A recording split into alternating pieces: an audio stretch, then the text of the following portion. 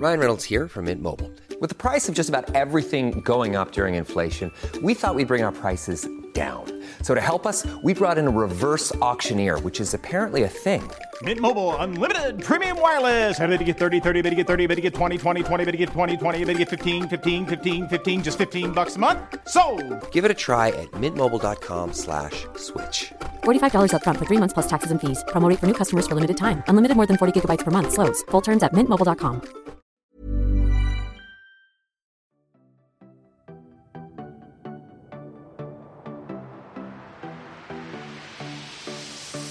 Hello! Thank you so much for tuning in to this week's Food for Thought. This is the podcast that's on a mission, and it's going to equip you with all of the evidence-based advice that you need to live and breathe a healthy lifestyle.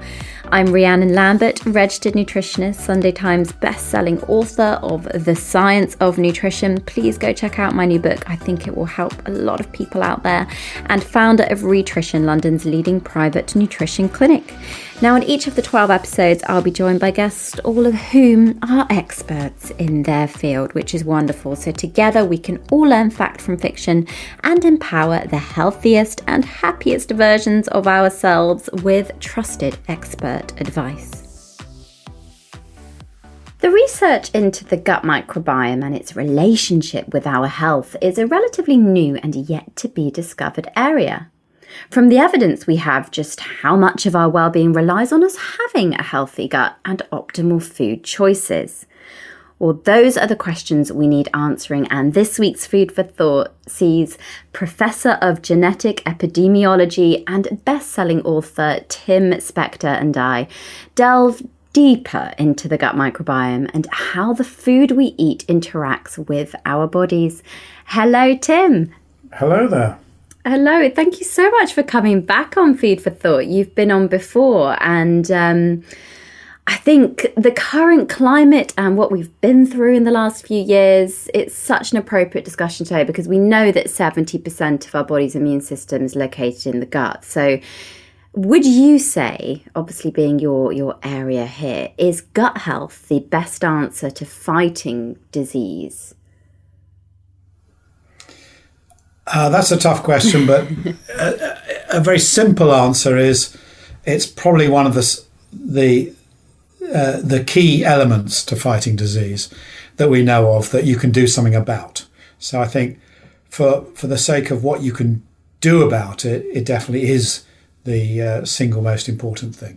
Yeah, and that's so true because obviously that was a very brash statement that I just made, and you must come across this sort of thing all the time. You write about it in your books, and of course you spent a lot of time in the pandemic looking further and further into your research to hopefully help us. So let's start first of all by explaining to everybody what do we even mean by gut microbiome, because I think it's become increasingly, I don't know if popular is the right word, but I guess more understood or talked about maybe? Yeah, I think people have heard the word now, whereas 5 years ago they hadn't. And so people know about it, and they know it's more than just yogurt, which I think is what people used to think. Just, okay, there's microbes in yogurt, that's what it is.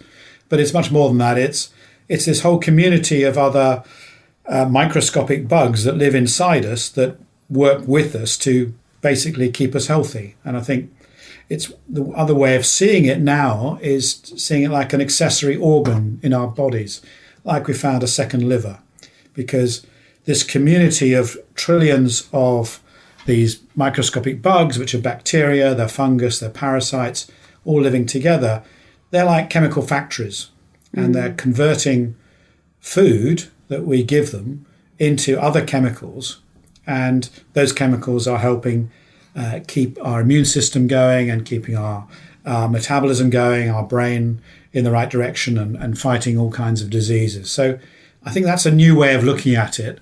But the word itself, microbiome, is exactly the same. But we're learning more about it every day. Yeah, no, it's something I know that you write about very successfully. I think a lot of people have definitely taken an interest here. So if you were to pinpoint some key areas that you are able to definitively say the gut microbiome plays a role in our health, what would those be?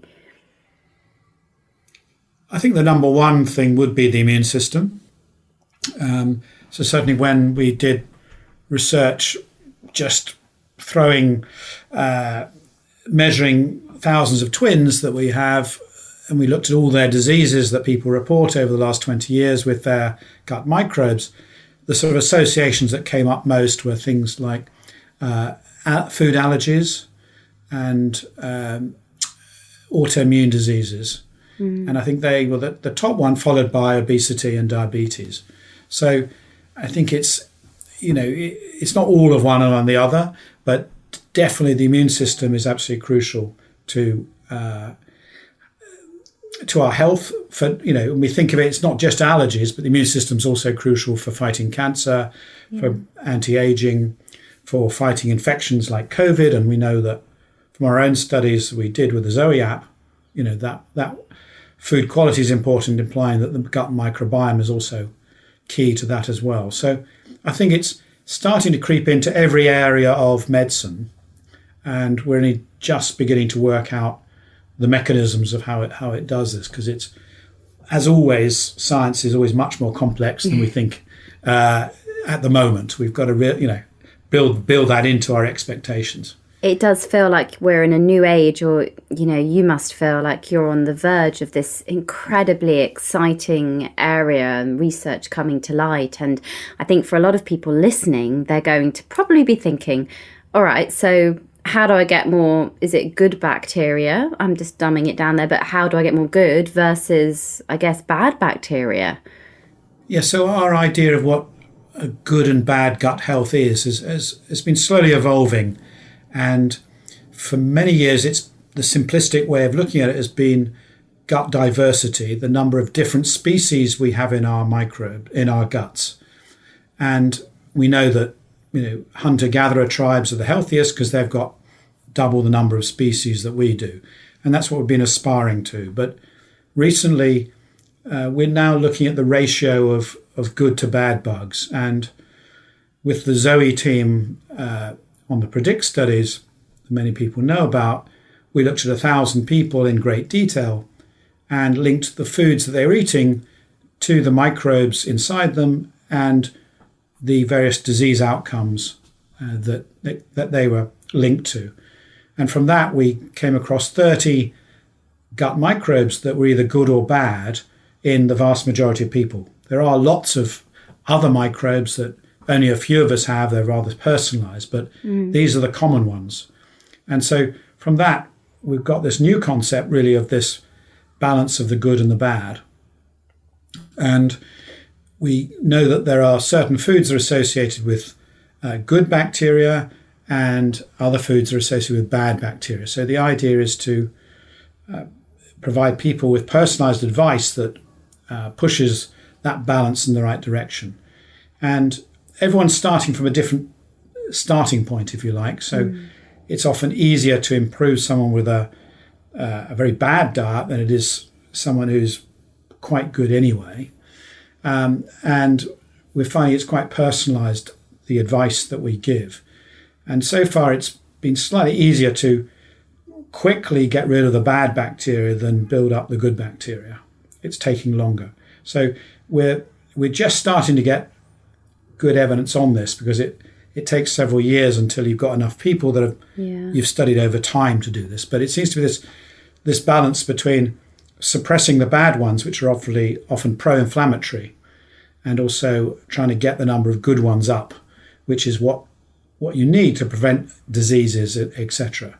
And so it's this trying to find this balance is what we need to be doing in the future, but very early days. Yeah, well, there'll be, again, just putting my head in the listener right now.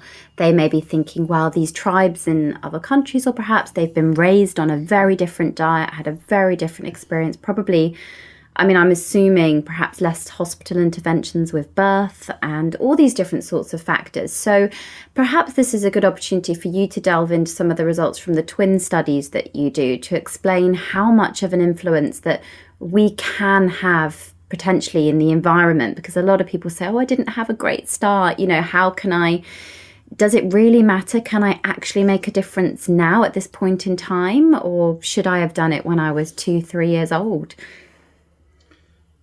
Yeah, no, great question. Most of my scientific career has been looking at twins. And generally we find these big similarities between identical twins that are more than looking at fraternal twins. And that's how we know things are genetic. And obviously if they're genetic, there's not much you can do about it. You can blame your parents, but you're limited in what you can do. And also in twin studies, you can see about early environment. And that's the time that twins spend together in that family environment, which might be going to the same school or having the same mother or being in the same neighborhood. And it turns out from our studies that when we looked at twins, genetics formed a very small part of our gut health and our gut microbiome. Really tiny. It was something around less than 10%, which was one of the lowest figures I've ever come across. And there was some effect of family environment, what you shared in the family, but most of it was what we call specific environment, which are things that you can actually, all of us can change. And they were either due to random error or our eating habits or our lifestyle habits as adults. And I think that's really important, and it is really encouraging for many people. So the fact that you might have had a relatively deprived childhood food-wise, or lived through eras when your parents thought canned food was great, or TV dinners were the thing to have, it doesn't mean it's not too late to change and modify your gut microbes decades later. So it's a very different story to one I was normally telling based on twin research. And I think that's really encouraging. And that's why all of us can improve our gut microbes, whatever start we had in life. Oh, I'm so pleased to hear that, because I'm so passionate about getting recipe inspiration out there to people and trying to just encourage, some mixing it up a little bit, I think, and doing what we can. But the burning question that I really wanted to ask you about on this podcast, Tim, because I know we've done a previous episode together, but I really think that the last few years have been, I guess, instrumental in terms of a new area with the development of a pandemic and the Zoe app, which you touched on briefly at the start. But perhaps for any listeners that, they should know of it. I hope you do, everyone listening. You know about the Zoe app. What is it, Tim? And what is the data currently showing us? Do you think this is going to have a huge impact in our healthcare system?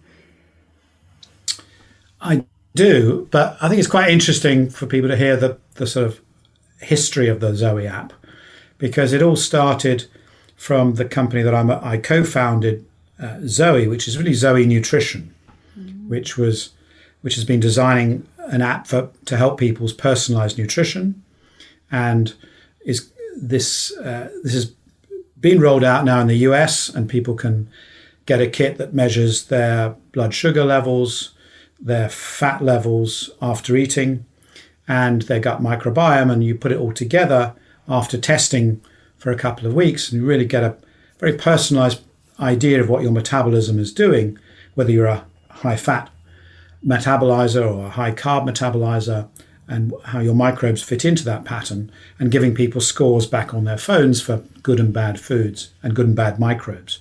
So we were, carrying on with a great plan, and then March 2020, everything shut down, and all our studies on the twins and Kings stopped. So we decided to then move on and convert that app to a COVID app, where we just ask people their symptoms and record on a daily app how they were feeling. Did they have symptoms of COVID? Had they been tested?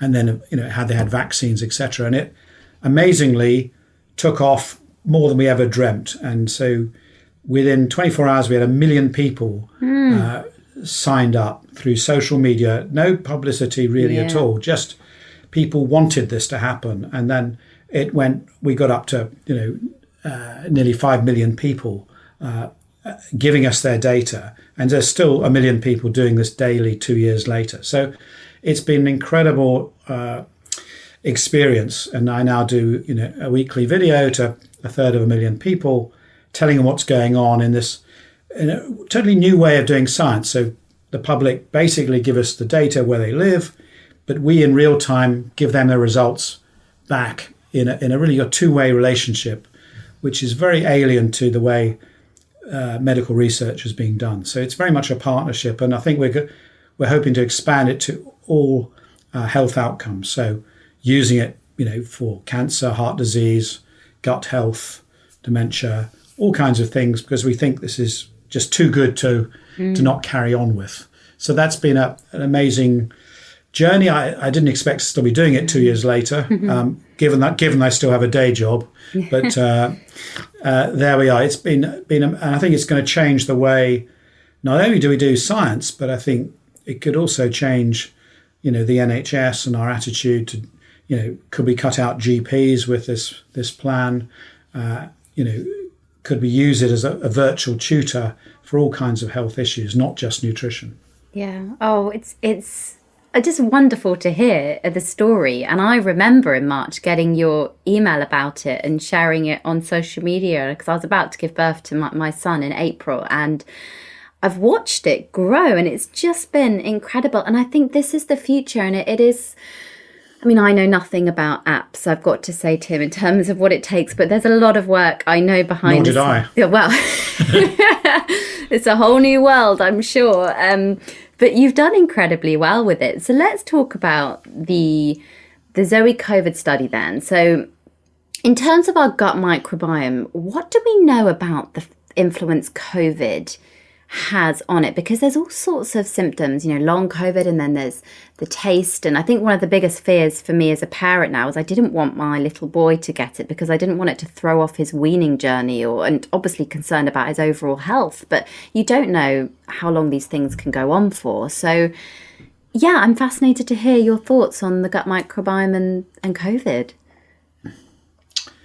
Well, we only have patchy knowledge so far, because there haven't been huge number of studies on collecting microbe samples from poo, and looking at it. What we do know is that when people are ill with it, their microbes are very depleted and pro-inflammatory. So something changes in those people, so that everyone who gets admitted to hospital has very poor gut health. And what we don't know is how much of that has changed from their previously to when they get infected and the immune system gets messed up. So clearly it's got something to do with the severity of it, but whether it predisposes or not, we don't yet know. So, and they've done some studies of long COVID, very small ones, suggesting that, again, loss of diversity in those cases, but we still need bigger numbers. But I think the best evidence that really there's a link with gut health actually comes from our own study on the Zoe COVID app, where we did the world's largest diet survey. So as you can in an app, you just tell people, please fill in this food frequency questionnaire. It takes about 15 minutes, and we get people's diet histories over the previous year. And over 1 million people did this, amazingly. This would cost £5 million and take 5 years normally, right? So this is not, we did it in a week. Amazing. Just giving you an idea, and virtually for free. And what this told us was that people who had poor quality diets, regardless of calories, regardless of their deprivation, regardless of their level of obesity, had much more severe COVID outcomes than people who had high quality diets. Much more likely to go to hospital, much more likely to go to ITU, much more likely to have long-term symptoms. So the only reason I can think that would work is by affecting the gut microbes and their immune system. And that really, for me, is perhaps the real take-home message from the COVID pandemic, is how important real food and diet quality is. And in areas we hadn't even thought of as being important before. it's not just about obesity or diabetes, but affecting our immune system and fighting infection. Absolutely. And I remember all the pseudoscience at the beginning, because people were guessing, weren't they? I'll take a load of vitamin C or vitamin D, and supplements were circulating and all sorts of things were coming out. But at the end of the day, it is the food we eat every day that can have such an amazing impact, as you've quite rightly said. And you also launched the Blue Poop Challenge. Have I said it right? Because I saw it and I thought, oh, what is this? What is it, Tim? And can everybody take part? Yeah, it's blue poop in America and Canada, and poo in the rest of the English-speaking world, I think. We're talking about the same thing. So basically, this is a cheap, fun way of assessing your gut health. And absolutely everyone can take part from 0 to 100 years old. And it came about as really a byproduct of the Zoe Predict studies, where as part of the thorough investigation on twins, we gave them all a blue-dyed muffin and asked them to record when they ate it and when it came out in the toilet. And this, because the colour was so strong, you could always see it going through. And that time point turned out to correlate really well with everything about gut health. So it was a good correlation with the diversity of the microbes and the balance of good and bad microbes.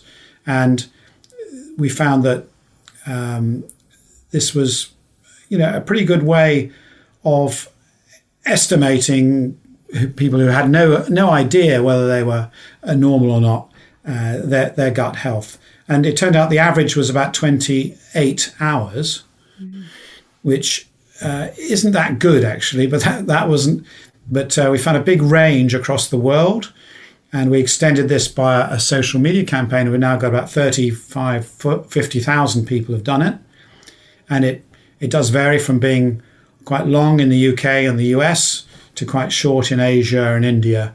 And we think the sweet spot is somewhere between 12 and 24 hours. We're not quite sure where that is, but it's a good, fun way. And we don't really know what kids who have smaller intestines, what's normal for them. But I think it's really good because it makes people think about something that in the English-speaking world is not commonly discussed. How often you go to the toilet. And this turns out to be better than the previous test done, which was called the Bristol Stool Chart. I don't know if you remember this one, Reid. So everyone did this at sort of university and school, or even in biology, I think. And basically there was a wall chart of different strange-looking poos, from rock hard rabbit droppings to a sort of cow pat, and had to grade them in between. But this test of transit time works better than that one in terms of predicting gut health. So it's not perfect, but it's free and fun thing. Everyone can get the food dye themselves. They can add it to pancakes or muffins or any sort of thing to bake that's fairly straightforward. Test the whole family, and there's a website.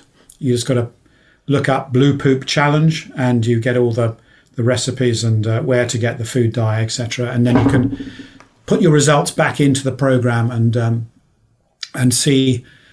We match you up with a virtual twin to see that we did measure their microbes on using full sequencing to say, well, this is roughly where you would be compared to this person. So it's a bit of fun, but I think it introduces a lot of people to gut health who hadn't really thought about it. I love that. A good bit of fun. And it's so interesting because you're right. I feel as adults, we just lose this, self-check-in kind of concept. I mean, we lose it in all areas really with nature and how much we get out, how much we check our bowel movements, all that sort of thing. But, I know as a parent at the moment, I'm checking nappies all the time. So it's amazing how we don't look after ourselves. But I'm constant. Once we get out of nappies, we don't do it. That's right. But it's cultural. It's very cultural, I worked in France and Belgium as a doctor for a while. And patients were completely different. They're always coming to me telling me all about their stools that morning and what they look like, and sometimes they bring in samples. You really didn't want to see them all, but they were very enthusiastic in a way that the Anglo-Saxon world really is not.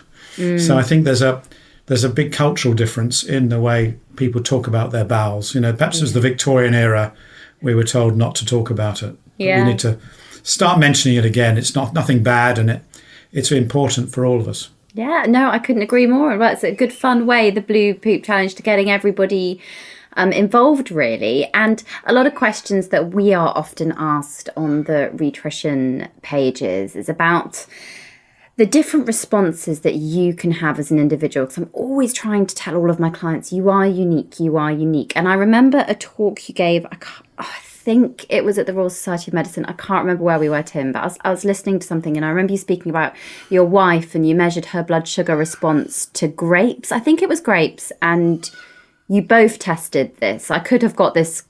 Please don't be offended that I missed. I'm pretty sure you said grapes. But does it go to show that we all have different responses to food, and we really are so unique, so we kind of need to ignore this blanket one-size-fits-all approach, because you've looked at this in depth? Ryan Reynolds here from Mint Mobile. With the price of just about everything going up during inflation, we thought we'd bring our prices down. So to help us, we brought in a reverse auctioneer, which is apparently a thing. Mint Mobile Unlimited Premium Wireless. How to get 30, 30, how to get 30, how to get 20, 20, 20, how to get 20, 20, how to get 15, 15, 15, 15, just $15 a month? Sold! Give it a try at mintmobile.com/switch. $45 up front for 3 months plus taxes and fees. Promo rate for new customers for limited time. Unlimited more than 40 gigabytes per month. Slows full terms at mintmobile.com. Join us today during the Jeep Celebration event. Right now, get 20% below MSRP for an average of $15,178 under MSRP on the purchase of a 2023 Jeep Grand Cherokee Overland 4xE or Summit 4xE. Not compatible with lease offers or with any other consumer incentive offers. $15,178 average based on 20% below average MSRP from all 2023 Grand Cherokee Overland 4xE and Summit 4xE models in dealer stock. Residency restrictions apply. Take retail delivery from dealer stock by 4/1. Jeep is a registered trademark. Before Shopify, were you wondering, where are my sales at? Now you're selling with Shopify, the global commerce platform supercharging your selling. You have no problem selling online, in person, on social media, and beyond. Gary, easy on the cha-ching. Oh, sorry, but my Shopify sales are through the roof. Start selling with Shopify today and discover how millions of businesses around the world use Shopify to ignite their selling. Sign up for a $1 per month trial period at shopify.com/listen. Shopify.com/listen. Oh yes, I mean, definitely. Both my books, Diet Myth and Spoon Fed, go to this key that one size does not fit all. That we're all totally unique, and we have a unique metabolism and a unique gut microbiome, and it's very easy to test you. And we did this. I've done it myself, comparing myself with my wife. We had continuous glucose monitors on because this is what the Zoe study has, and we had, we were just testing the product and eating. First we did grapes. For me, they're deadly. I used to love them, but they send my sugar in the diabetic range. Then we did another test where we had a sort of typical American breakfast, which would have been a bagel and cream cheese and a glass of orange juice. And again, my wife's sugar went up to maximum 6.4 or something, from 4.5 to 6.4. Mine went up from 5 to 11. Oh, wow. And then right down again. So I'm on the same food, I'm getting these huge sugar spikes that she's not, which means that over the space of months or a year, I'm getting much more inflammation. My metabolism is upset, and this is probably making me hungrier, and this chronic inflammation is causing stress to my body. So part of that is due to different microbes. Part of it is just some inherent difference we're not sure about. But what it tells you is that, just telling us both to eat the same type of healthy meal isn't going to work, because what's good for one person is not good for another. And we all know that with keto diets and other high carb diets, low fat diets. suits some people, not others. And we've just got to stop making, nutrition really so binary. Yeah. We've just got to realize that it's all about experimenting and working this out. And luckily the technology is getting there that we get help with this. But, I don't think that concept was really around just a few years ago. Oh, 100%, with calories. And I think essentially food isn't just food sometimes. So there's also a difference, isn't there, between consuming, of course, ultra processed foods versus foods you've cooked from scratch at home, and the impact that those same types of food can have, isn't there, on the body, like you've just said, with the responses. It's such a strange world we live in. If I look at it in a bit more depth with a kind of philosophical hat on, I think, wow, we really have lost touch with where our food comes from and what we're eating, haven't we? Yes, absolutely. I think, but that, this is where we've been misled, really. And I think this is what I touch on in Spoon-Fed, is how the food companies have allowed us to drift down this path, thinking that all that mattered was the percentage of fat and the calories in a food, and not all the other ingredients, all the poor quality things that many people, particularly in the UK, eat all the time without thinking, because they're only looking at the calories and the fat content or the sugar. And all this recent research, very recent, because it's not like it's been banned, but it's been very hard to get any funding to do it, is now showing that you give 2 identical meals, one ultra processed, one regular food, it's going to have same calories, it's going to have a very different effect on the body.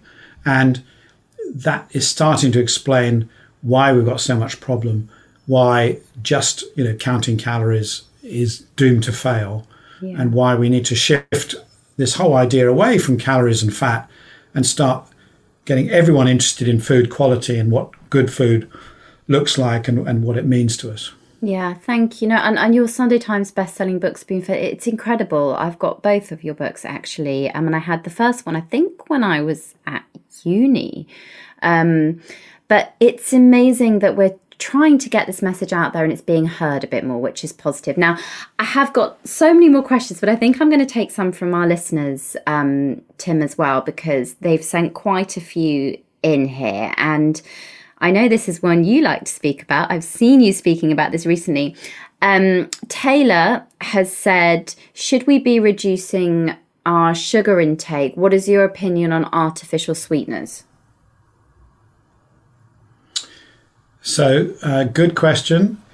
I think on average, the British have too much sugar, free sugar, but I think a lot of that is part of ultra-processed foods and snacks. And so I think we're only talking about added sugar or sort of sugars added to manufactured products. Converting them all to artificial sweeteners, I don't think is a panacea.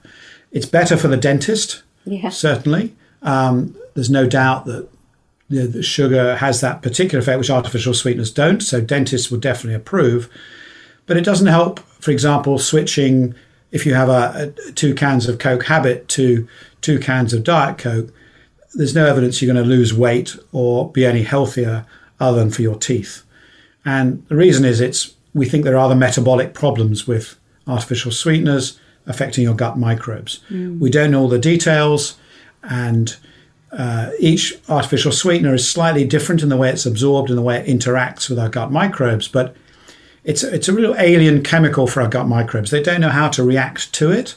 They can't break it down. Most of these sweeteners came from the petrol industry or some other rare branch, not from foods themselves, with a few exceptions like stevia. But most of them really are to be avoided. So I think also in kids, they increase the threshold of sweetness. So if you're just giving kids artificial sweeteners all the time, they'll want more and more sweetness, and they won't be able to get that range of bitter, sour, interesting flavors later in life. So I think there's many reasons to avoid artificial sweeteners and start having more water, more tea, more kombucha. These kind of really good health drinks that we do know about. Wow, no, interesting point about children there as well. I'm sure that's something that we're going to see a lot more of in coming years as well, with the generation and the food availability we have at the moment. Lauren has asked, and this you must get again a lot, Tim. She said, I'm on antibiotics.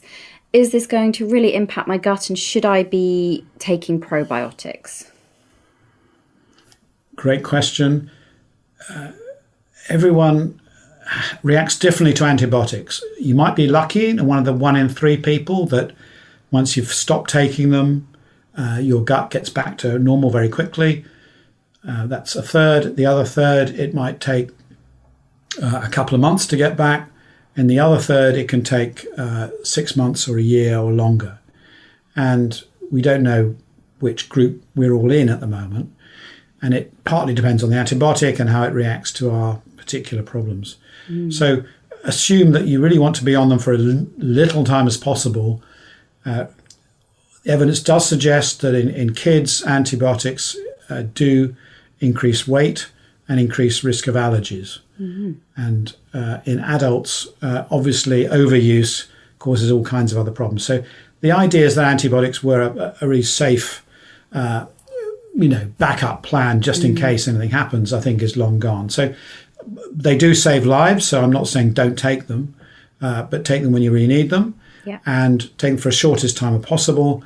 And most people believe that probiotics are helpful, but I generally prefer people to have fermented foods instead. So kefirs, kombuchas, your kimchi, really up your all the gut-friendly foods. Make a big effort while you're on antibiotics. Yeah. No, that's really, really good advice, Tim. Thank you. Amy has said there's a really popular probiotic drink that lots of celebs are taking. Is this real or is it just good marketing? It's bound to be good marketing if celebs are taking it. So by definition, that is, that's where you got, that's what happened to coconut water, yes. Water and vitamin infusions, and if it's just celebrities, it's just someone throwing a lot of money at it, and it being really expensive.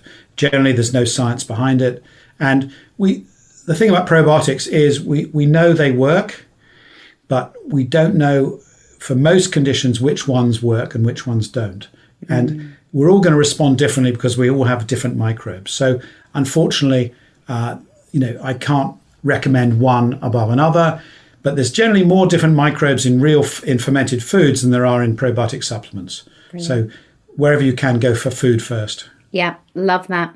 And the last question we've got is from Amelia. And Amelia says, what does stress do to our gut health and our digestion? I swear it makes my skin worse. Stress has been shown in mice to definitely have a big effect on our gut microbes. And the reverse is, if you've got poor gut health, you're more likely to get stressed and anxious and depressed. And so absolutely, there's a clear connection between the brain and the gut. And there's data now that if you've got mild depression, changing your diet to a Mediterranean diet is as effective as an antidepressant. So there's a huge link between our gut health and our mental health. Yeah. And we're only just discovering how to deal with it. Yeah, no, thank you so much, Tim. We're now moving on to our fact or fiction round. Are you ready for this? Finger on the buzzers. Yeah, yeah, here we go. Okay, number 1. Chewing gum can stay in the intestines for 7 years if swallowed. No idea. Do you know? I don't know where I got that one from. That's my school teacher used to tell me that. Yeah. So it's probably false. Yeah. I remember being told that as well. Number 2, 30 grams of fibre a day will contribute to good gut health. Yes, but it's not an absolute figure. The more you have, probably the better. Brilliant. Number 3, probiotics are the best thing to take for improving gut health. False. good food is always better than probiotics. Brilliant. Removing food groups will make you crave them more and lead to binging. Probably true. I don't believe in removing any food groups if you can help it. Brilliant. Cutting certain foods from your diet will benefit your gut microbiome. Unlikely, so false. Your gut. Unless it's ultra processed food. Yes. Then Exactly. yes. Your gut microbiome makes up 2 kilograms of our total body weight. That's the upper estimate. It's between 1 and 2 kilograms. Brilliant. Fermented food should be included in every meal. False, but at least once a day. Sugar will lead to weight gain more so than fat. False. Totally depends on the context. There we go. Yes, exactly. The production of serotonin can be affected by poor gut health. True. And some microbes make serotonin. Yeah, exactly. Gluten is bad for your gut. False. Brilliant. Unless you're the 1% who have celiac disease, or maybe 0.5% on top of that who have real gluten intolerance. Yeah, most people don't have any gluten problems. Yeah, I should have gone into that more. Tim, that was a brilliant fact or fiction round. And to everyone listening, Tim isn't 100% today, but still, bravely taking part in our fact or fiction round and our podcast today. That does nearly wrap up today's episode, but we do finish with a food for thought. And I think I'll start by saying, obviously, a huge thank you to Tim for giving up his time. But as we've discussed, we could all be eating the healthiest diet in the world, but if our gut's not happy and things aren't working in the way they should be, it's not going to be having the maximum input. And we've discussed here a lot about eating foods from scratch and perhaps reducing the amount of ultra-processed foods. And of course, this depends on your lifestyle, your income. There's lots of factors here around, but there's so many people out there now that are trying to help you make those changes.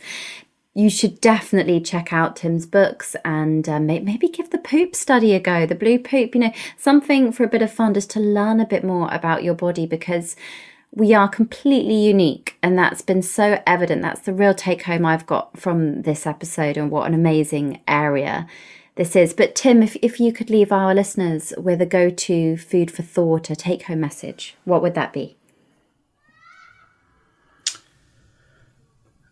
Well, you are unique.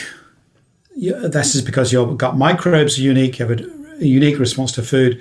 Get out there and experiment. But while you're experimenting, make sure you're feeding your gut microbes properly, getting a diverse 30 plants a week, getting regular fermented foods, and reducing your ultra-processed foods and snacking. And that way, you'll find out what works for you. Oh, Tim, thank you so much. Wonderful take-home message. Briefly discussing your years and years of expertise with us on the podcast. Where can our listeners go to find out more? Well, you mentioned the two books, Spoon-Fed and Diet Myth, which are in all the usual places. If they go to joinzoe.com, they will find out about the Blue Poop Challenge, or getting personalised nutrition kits, depending on where they live, which will be coming soon to most places. And I think follow me on Instagram or Twitter, and you'll be able to keep up with me. Yeah, brilliant. Tim, it's been an absolute pleasure as always. Thank you so much for coming on Food for Thought. It's been my pleasure. If you've all enjoyed Food for Thought, you're going to love what's coming up. We've got so many amazing episodes. So if you're not already, make sure you subscribe, because that way it will just pop up and tell you it's ready for you to listen to every single Monday. And it would be brilliant if you have time to leave a review. I know now and understand that these reviews of how you feel the podcast goes, or if you learn anything from it, can help other people reach it, and hopefully they'll be able to take a lot away from it too. So for more information about my best-selling book, The Science of Nutrition, please do let me know if you've got your copy. The Rhitrition Clinic, if you want to book in and get some advice, healthy recipes, and so much more, please go and visit rhitrition.com. And you can follow me at Rhitrition on Instagram, TikTok, Twitter, Facebook, and YouTube.